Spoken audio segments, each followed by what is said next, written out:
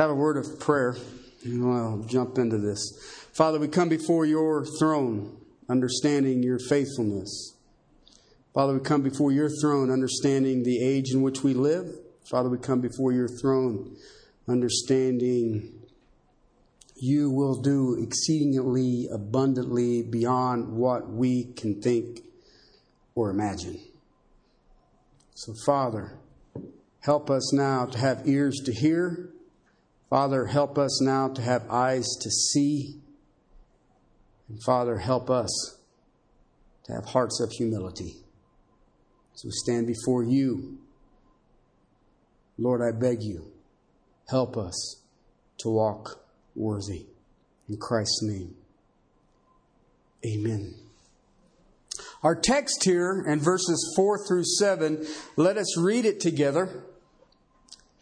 Love is patient, love is kind, is not jealous, love does not brag, is not arrogant, does not act unbecomingly, it does not seek its own, is not provoked, does not take into an account a wrong suffered, does not rejoice in unrighteousness, but rejoices with truth, bears all things, believes all things, hopes all things, endures all things. All right? If you take a diamond and you cut 15 facets on it, and then you shine light through the other side, you will get all 15 facets. And that's what the Apostle Paul is giving to us today. It is not one of these that I got 12 out of 15. Then you do not have love. How important is it? The first 3 verses say you can have spiritual gifts and you do not use love, you are noisy. You can have wisdom, all mysteries, all faith as to remove mountains, and you do not have love, you are a zero. You can give all of your possessions to feed the poor. You can surrender your body to be martyred, and you do not have love, there is no profit in it. So you know what he's basically saying, right? It's important. Okay? When we think about chapter 5 of the book of Galatians, we think about fruit of the Spirit, and we think we have all these fruits. No, you have one fruit. It does not say fruits of the Spirit. It says the fruit of the Spirit is what? Love. And when you have that, you will have joy and peace and gentleness and kindness and long-suffering and all the rest of it. But if you don't have love, you don't have anything. Okay, and we understand that the definition of God is what? Love. You can literally fulfill the law. Love the Lord your God with all your heart, soul, mind, and strength, and your neighbor as yourself. This will what? Eliminate sin. Eliminate sin. I do not have a violation against God, my Creator, nor do I have a violation against any of His creation. Okay? Very simple, very easy. And love is easy to spot today. Why? Because first of all, it's patient. Okay? It will endure it. It does not retaliate. Love has this redemptive factor in it. It forgives. How many times? Every time it forgives. What? Any offense. It was love that hung Him on the cross. It was love that kept Him on the cross. Okay? But not only does it have this forgiving, this patience to it, it also has kindness. The root word is useful. Not only when do you offend it, it becomes useful to the person who offended it. That's love. That's love. It is not jealous. Okay? Jealous is, I am not jealous of what you got, nor do I get myself in a position that I am jealous and I don't want you to have it. Okay, so it covers the external and the internal side of jealousy. It does not have it. It does not possess it. Why? Love prefers to spend itself on the other person. I want you to have it. Not only that, if I'm kind in that love, guess what? I will try to be used so that you may have it. Now, that sounds like a drag, doesn't it? Does not brag. You know what it literally means? It's not a windbag. It doesn't speak of itself. Okay? And then the one after that is that it's not arrogant. That's where it comes from. An exaggerated view of self. Exaggerated view of self. I was teaching this morning on false prophets, and one of the keys to a false prophet is that they will stroke people's ego. That is not a difficult task. It's a simple task. Why? Everyone has one, and some of us like to boast of it. And a false teacher can make his living or her living on doing what? Stroking the egos. Not only that, I can get a crowd of people who want their egos stroked. Very simple, very easy. It does not act unbecomingly. It is not rude. All right? It takes into consideration what the other feels. What is it that, if this offends you, let me not do this. Okay? And probably the key to it is right the next one there. It does not seek its own. Does not seek its own. Love dies to self. Love will expend itself on others. That's the key to it. Think about it. Everything you hear, everything you see today in our society, and in a lot of our churches is what? Self. Do you have a youth program? Do you have a singles program? Do you have a divorce program? A drinking I don't think you have a recovery program. A drinking program. You have a drinking program. No, we don't. I would be the... Anyway, wasn't it Luther who liked beer? Anyway, but what is it looking for? Its own. How many people actually go to church and say, this is what I have to give? How many people go say, here I am, use me up? Okay? So I think the key to it is that it doesn't seek its own. I mean, in the context of where we're at, it started out in chapter 12, verse 1, I do not want you to be ignorant of spiritual gifts. And then, boom, right in the middle of it, he says, oh, by the way, if you love, you'll understand this. Because see, he comes out of 11 and says, let me show you a better way. Quit seeking show-offs. Quit seeking yourself. Quit seeking to make a name for yourself. And it is growing in the church. It is growing in the church. I've never seen anything like it. And guys, some of you know I have this great flaw in my character. I love history. A lot of people say history. Okay, but I love this history. And I looked at church history, and I cannot think of a time when the church was a greater show-off. I've never seen anything like it. Okay, and men and women are taking pulpits and teaching positions, and they are aggrandizing themselves in humility. I had it. Never mind. That's one of those that gets me. Okay, why? God doesn't share His glory, period. Okay, God doesn't need you or I to build the church. He said He would do it. All right? You can be a part of it or you can sit. All right? Or you can act like the Corinthians. So it doesn't seek its own. It is not provoked. You can't irritate love. What? You ain't been married, have you? Yeah, I have. Okay? You can irritate it. You can provoke it. You can make it mad in marriage. You can't love. Love never gets irritated. Why? It considers the other person more important. How can you make me mad? How can you make me mad? It does not take into account a wrong suffered. This is the same term that Jesus uses for you and I when He talks about our justification. He keeps no books of it. God does not keep a book of your sins. We have this mentality that we're going to stand in heaven. There's going to be this big screen. It's going to show all these things that we've done right and wrong. And oh my God. And God says, but you're forgiven. No, man, He's got one ledger. He opens it up and says righteous. It's the only term that's in the ledger. Righteous. But you don't understand. I do understand. Do we stumble? Absolutely. He keeps no book of it. All right? So if He keeps no book of my wrongs against Him, how can I keep a book of wrongs against another person? It's easy. You don't if you love the other person. Okay? You ever seen a parent to a child? Okay? They have this stupid thing that goes down that when the child screws up, they forget. And they just go on. It's like it never happened. They just move on, move on, move on. It's really cool, actually. It's really cool. Same thing. Okay? Why? Why do they do that? Because I love my child. I love my child. It does not rejoice in unrighteousness. It does not go around gossiping about the weaknesses and failures of other people. It doesn't do it. It doesn't do it. Why? It takes no pleasure in recounting the evil of other people. Okay? Because it says it rejoices with what?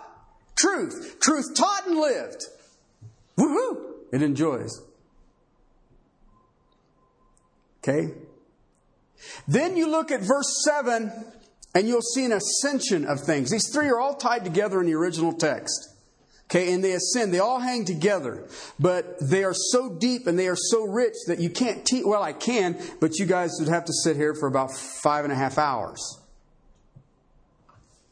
Broncos go at 2. We have time. No.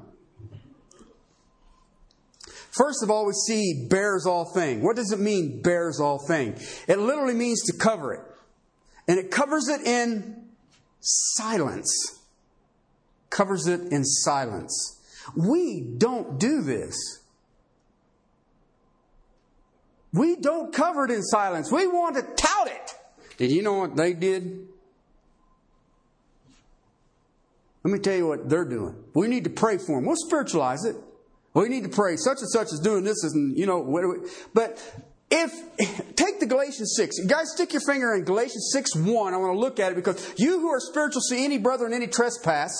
If you're not doing it in love, then you'll have to deal with me, and I won't be pleasant about it. But I'll do it in love. Okay?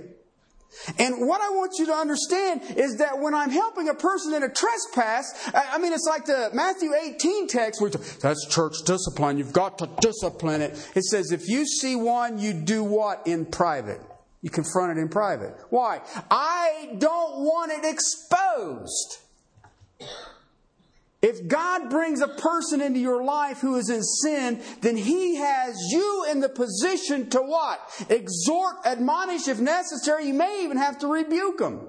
But you do it by yourself. And this is the thing. You who are spiritual see any brother in any trespass, what? Bear that burden. What does that mean? Cover that burden. But he says, be careful. Be careful that you don't fall into a trespass. What does that mean? We have a tendency to, you know who I'm helping out of sin, don't you? Or, I met this person here and I need you to pray because, boy, they're committing this much adultery and this much and all the rest of it. Why? You just fell into it. You just fell into it. All right? That was the 12th one. The 13th one comes right after it because it says, love believes all things. This is the ascension that I'm talking about. I'm going to cover it, and then I'm going to believe in the best. Okay, this here's going to get a couple of you. Instead of suspecting something, instead of being eager to denounce something, you know, they're getting what they deserve. Love believes in the best of someone else. Well, I do that. Really? You ever been discouraged in your walk with Christ? Have you ever been discouraged investing in somebody and watch them walk away, defiant? You know where that comes from? You don't believe in the best. You're not, can I say it? Loving them. Love sees the wrong. Love sees the weakness. Love then throws a mantle of silence over this weakness, over this wrong. Then it believes the best. Believes the best. Love doesn't go through life skeptical, cynical. Love doesn't go through life suspecting. suspicious of everything and everybody. Have you ever run into those? You know, it's a tragedy. They're alive and flourishing in the church.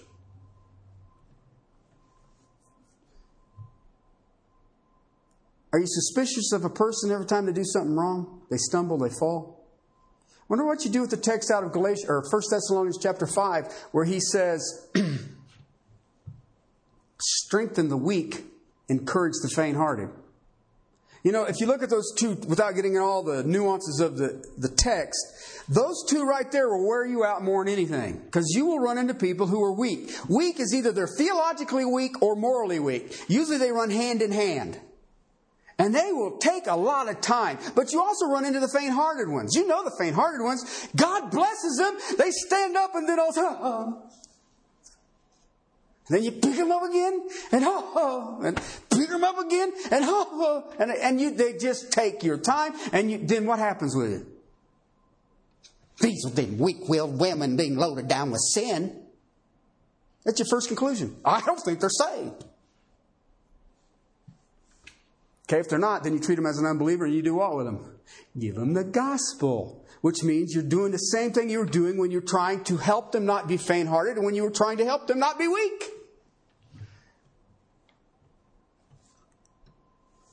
Anybody been discouraged? I've been in this town. I've been in this church for almost 20 years. A little over 20 years. I've seen them come and I've seen them go.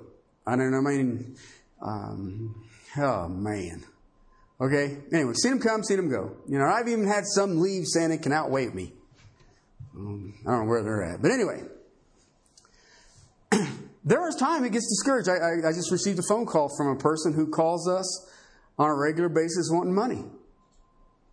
Okay, and you know, I'll pray for you, I need money. Well, I appreciate it. Okay, and they just drive you nuts. Okay, but you know what? Love believes all things. See, we have a tendency of when a person wrongs us, sometimes we can tolerate one, sometimes two, occasionally, very rarely, three. You never see four.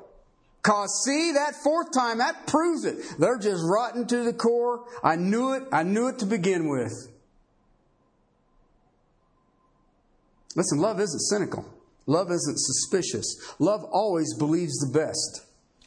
I've seen it with sons and daughters. Anybody seen sons and daughters of righteous parents drift away from the Lord? I have a dear friend of mine who's a pastor back east. He had a daughter.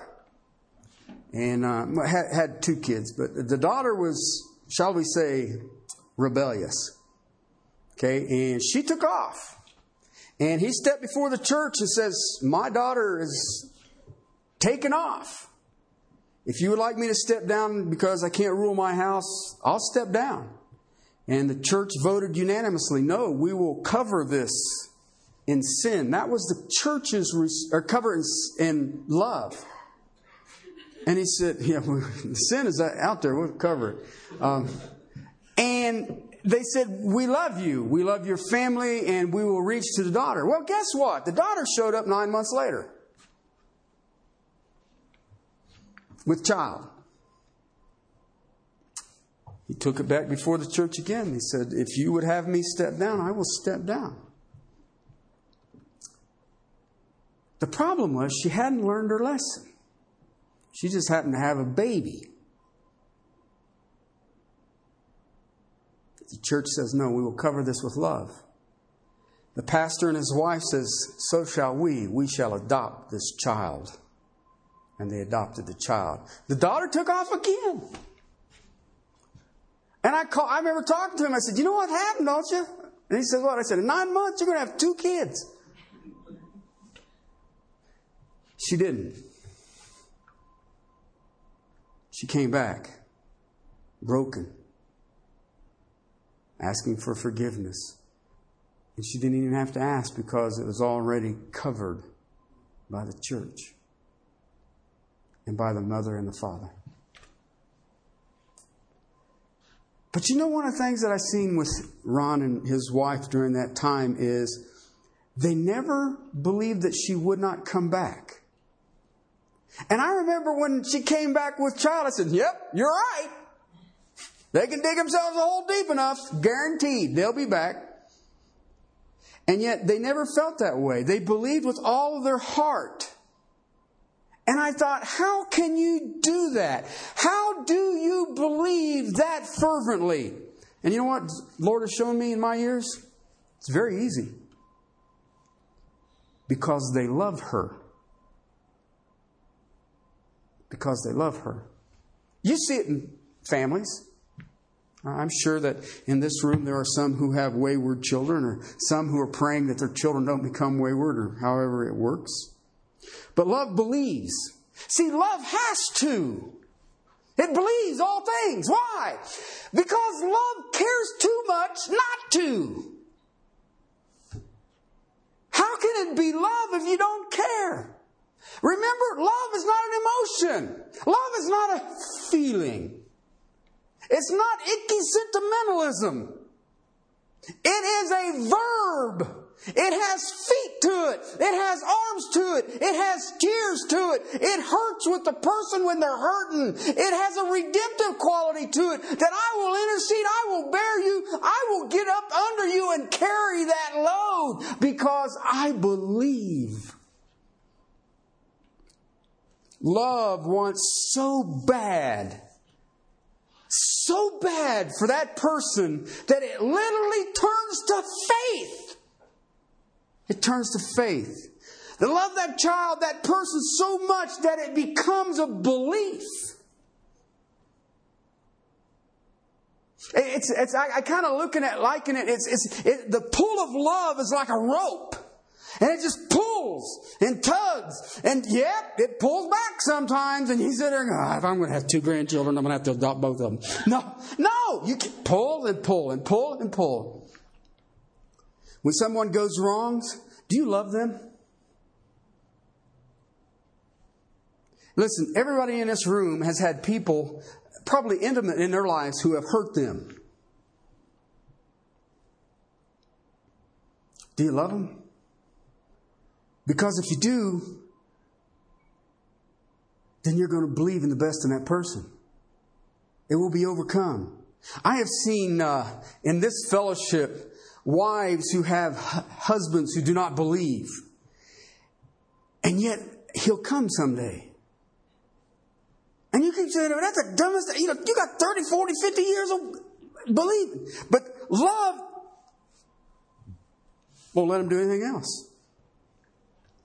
See, love sees the wrong. Love isn't stupid. It doesn't walk around, I don't do nothing. That ain't what love is. Love will confront. Love will rebuke. Love will admonish. Yes.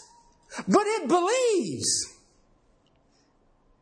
Love sees the weakness. Love will rebuke it. Love will deal with it. But love will not try to expose it. Love covers it. If you're going to make a mistake, now listen, if you're going to make a mistake about someone's character, okay, do me a favor, or do a favor. Do a favor to yourself, do a favor to the Lord, and do a favor to everybody else. Err on the side of love. Make the mistake in the fact that you trusted them too much and you believed in them too long, too much. Go that side. Listen, I really want you to do that because I have been in this church for a long time. Some of you have been with me a long time, some of you not so long. You know what is really cool about this church? I believe in you. I put my faith in you. Every one of you. Young and old. Even Jake. Jake wakes up. What? One of the things that I rejoice in this church is the leadership. I believe in the leadership of this church. There are some in the leadership position. There are some who lead and they don't even know they're doing it. But what I've seen in the leadership of this church is a total dedication to Christ. I believe in the best. Period. And some of you make it hard. No, I'm just kidding. No, I do. I believe in it. I've seen it. I've watched it. You know, some of you, I think about the Barris, Karen, Stephanie, and some of you, you've seen me a long time. And you say, I've seen God change you. You know what? I've seen God change you. And we've all struggled. But I trust you. I trust every one of you. Even Jake. You know what I've also learned? Is that even if somebody doesn't fulfill that trust, it's all right.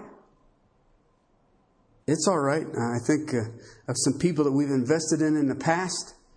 We've invested in time and monies and all the rest of it. And they just kind of walk away and we think we get discouraged about it. And we think, well, that was a waste. We get this and that and all that. You know what? God still deals with it. I have seen in this church and in the leadership of this church that many of you err on the side of love. I like that. Now, not all of you, but some of you. And you know what? Those that I have seen in this church who are what I call healthy and happy. Remember a couple of weeks ago I taught on sin? The healthy and happy ones are the ones who are erring on the side of love. Most of the time, when you err on the side of love, most of the time, please hear me. I didn't say all the time. Most of the time, when you err on the side of love, it puts people under an emphasis, as best I can describe it, an emphasis that makes them want to give the best they have.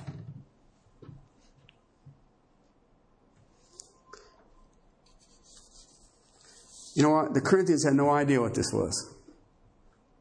Many in the body of Christ today do not have any idea what this is.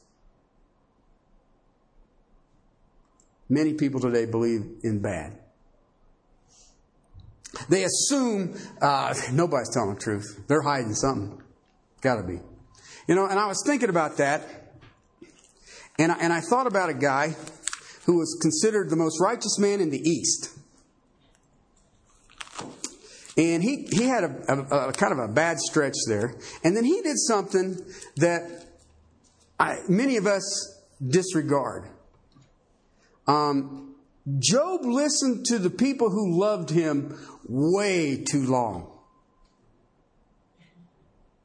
Remember all of his buddies coming around? In the 21st chapter, verse 27, behold, I know your thoughts. Job gets tired of it. I know your thoughts. And the plans which you would wrong me. For you say, where is the house of the nobleman? Where is the tent, the dwelling places of the wicked? And basically what he says right there is like, you know what? How can you love me? When everything you have told me in, chapter 4 through 20, 21, is condemning me. You're saying all of this is happening because I'm doing something against God and God's getting me. And if I just come clean, it'll all get better. All of his buddies were doing what? Thinking evil of him. You're doing something. I've had people do that. They tell me, so the church never grows. It's got to be Terry. I didn't know I had that much power in the kingdom of God. I can stop the building of his church. Cool. I thought the abode of the dead couldn't stop it. Except Terry. But there are people who believe that they're out there in our community. When you've been in a community as long as I have, they're out there saying, I wouldn't go there. Why, that's that Terry. He's doing something wrong. Why? It never gets bigger than about 25, 30 people. He's got to be, it's his fault. Yep, it's mine. Okay? They think evil. Let me give you another text. Gospel of Matthew, chapter 9. It's an interesting text, but it deals with this. In verses 1 and 2, Jesus has just come across the Sea of Galilee, and he came in to his own city. And they brought to him a paralytic, verse 2, lying on a bed. Seeing their faith of the friends who had brought this man, Jesus said to the paralytic, "Take courage, son. Your sins are forgiven." He heals him. He heals him, and then he forgives them their sins. Okay? Here's their conclusion. Some of the scribes said to themselves, I like that verse, that phrase right there, to themselves, "This fellow blasphemes." See, they had predetermined for years of Jesus' public ministry that Jesus was evil. It was determined. I already understand this. So no matter what he does, what is it? It's evil. Let me ask you a question. Is it evil to heal somebody? Is it evil to forgive someone's sin? How in the world do you conclude that? How do you come to that conclusion? Unless you have a predetermined opinion that this person is evil. So let me ask you a question. How much love do these guys have for Jesus? None. How much love did Job's buddies have? And you would think they would get it because in verse 4 it says, Jesus knowing their thoughts, why are you thinking evil in your hearts? Now listen, somewhere in this you should say, he knows what I'm thinking. Bummer. Okay? It's an indictment of the scribe. Their evil was towards Jesus. They didn't love him. If they loved him, they would have thought what? The best. The best. See, when you love, you will think the best of that person. Even when they do something wrong. When they do something just boneheaded. You know, if you've ever raised kids, you know that your children have done some of the most moronic things you've ever thought. You just sit there and go, what?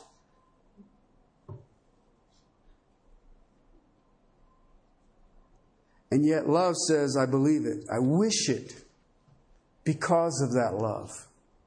I care too much not to. That's how love works. It thinks the best. Listen, if you dislike or even hate somebody, how hard is it for you to find fault?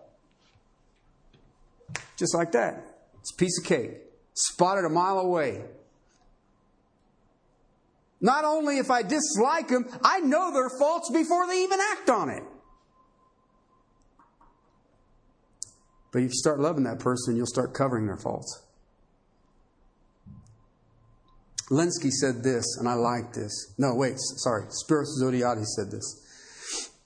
Quote, "Love is a harbor of trust for those who are doubted by everybody else." Unquote.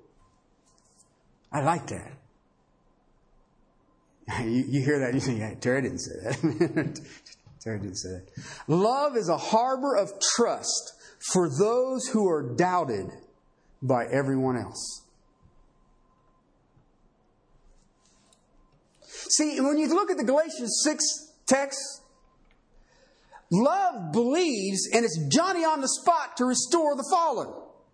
Any brother in any trespass, boom. Why? Because I believe in the best of this person. Why? God redeemed this person. God died for this person. I'm believing the best of this person. I am going to trust this situation. Listen, when you see the name Christian, it means little Christ, right? It was a derogatory term, and it literally meant those who would what? Follow Christ. Think about Christ for a second. Sitting on the Sea of Galilee, he's got these 12 wonderful people around him. How can you not be saying to God, what was you thinking?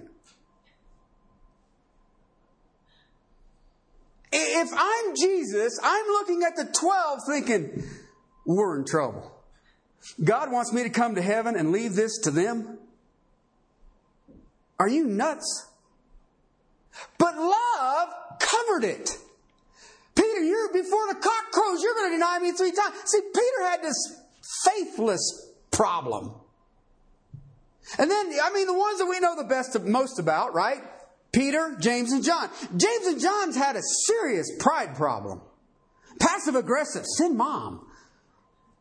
The text that you read this morning, do you want us to call down fire from heaven? That's James and John. Oh, I thought they loved. They do. As long as you're not on the wrong side. And Jesus' response was, you to forget it. We're here to save them. Not to turn them into charcoal briquettes. But you see what I mean? How would you like to have been Jesus hanging out 3 years with these people thinking, oh, the kingdom in heaven is truly in trouble? No. Lord, Father, you've given me losers. You want me to come to heaven and hand this over to them. So, listen, Jesus knew the sins of the disciples. Even in the restoration of Peter. Do you love me? Do you even like me? Go feed my sheep. What about John?